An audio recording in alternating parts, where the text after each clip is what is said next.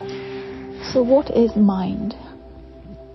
Mind is a tool that we've learned to use to think, to reason, to analyze,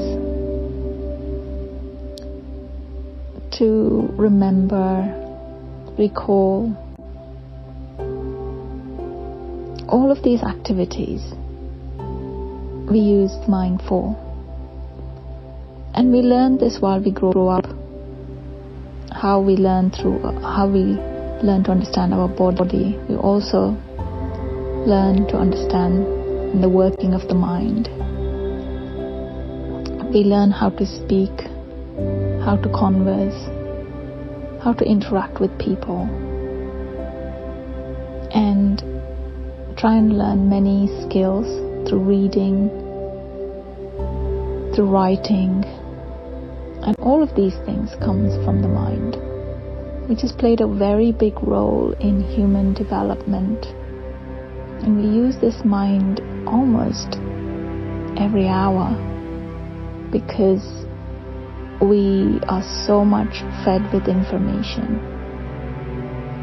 And we're constantly learning, thinking, remembering, recalling, using our thoughts to do this. And mind plays a very big role in this day and age with technology.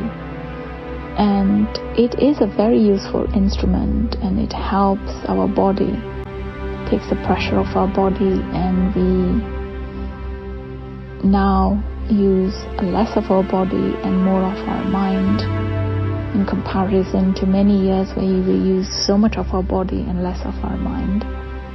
And in this way, the development of the mind has equally resulted in the technological development in life, and it has helped in greater communication, not only with neighbors, locally, nationally, internationally, and globally.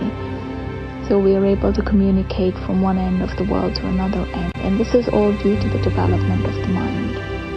And it is quite an amazing tool we have discovered and developed. But the human development doesn't end at the mind, but there is something beyond the mind that we still need to discover. And according to my classification, it would be called as love.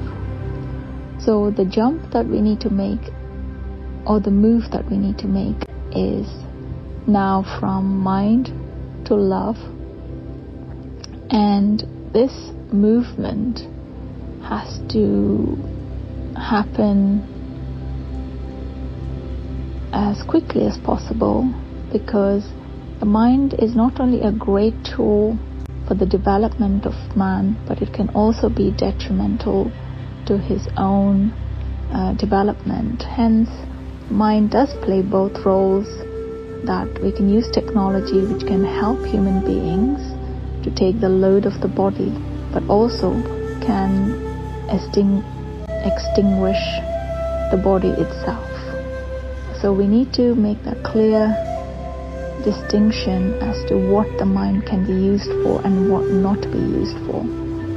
And when it is excessively used, it will lead to the destruction of the body. And hence we need to gain this balance. And if we do not move into the next level, which is love,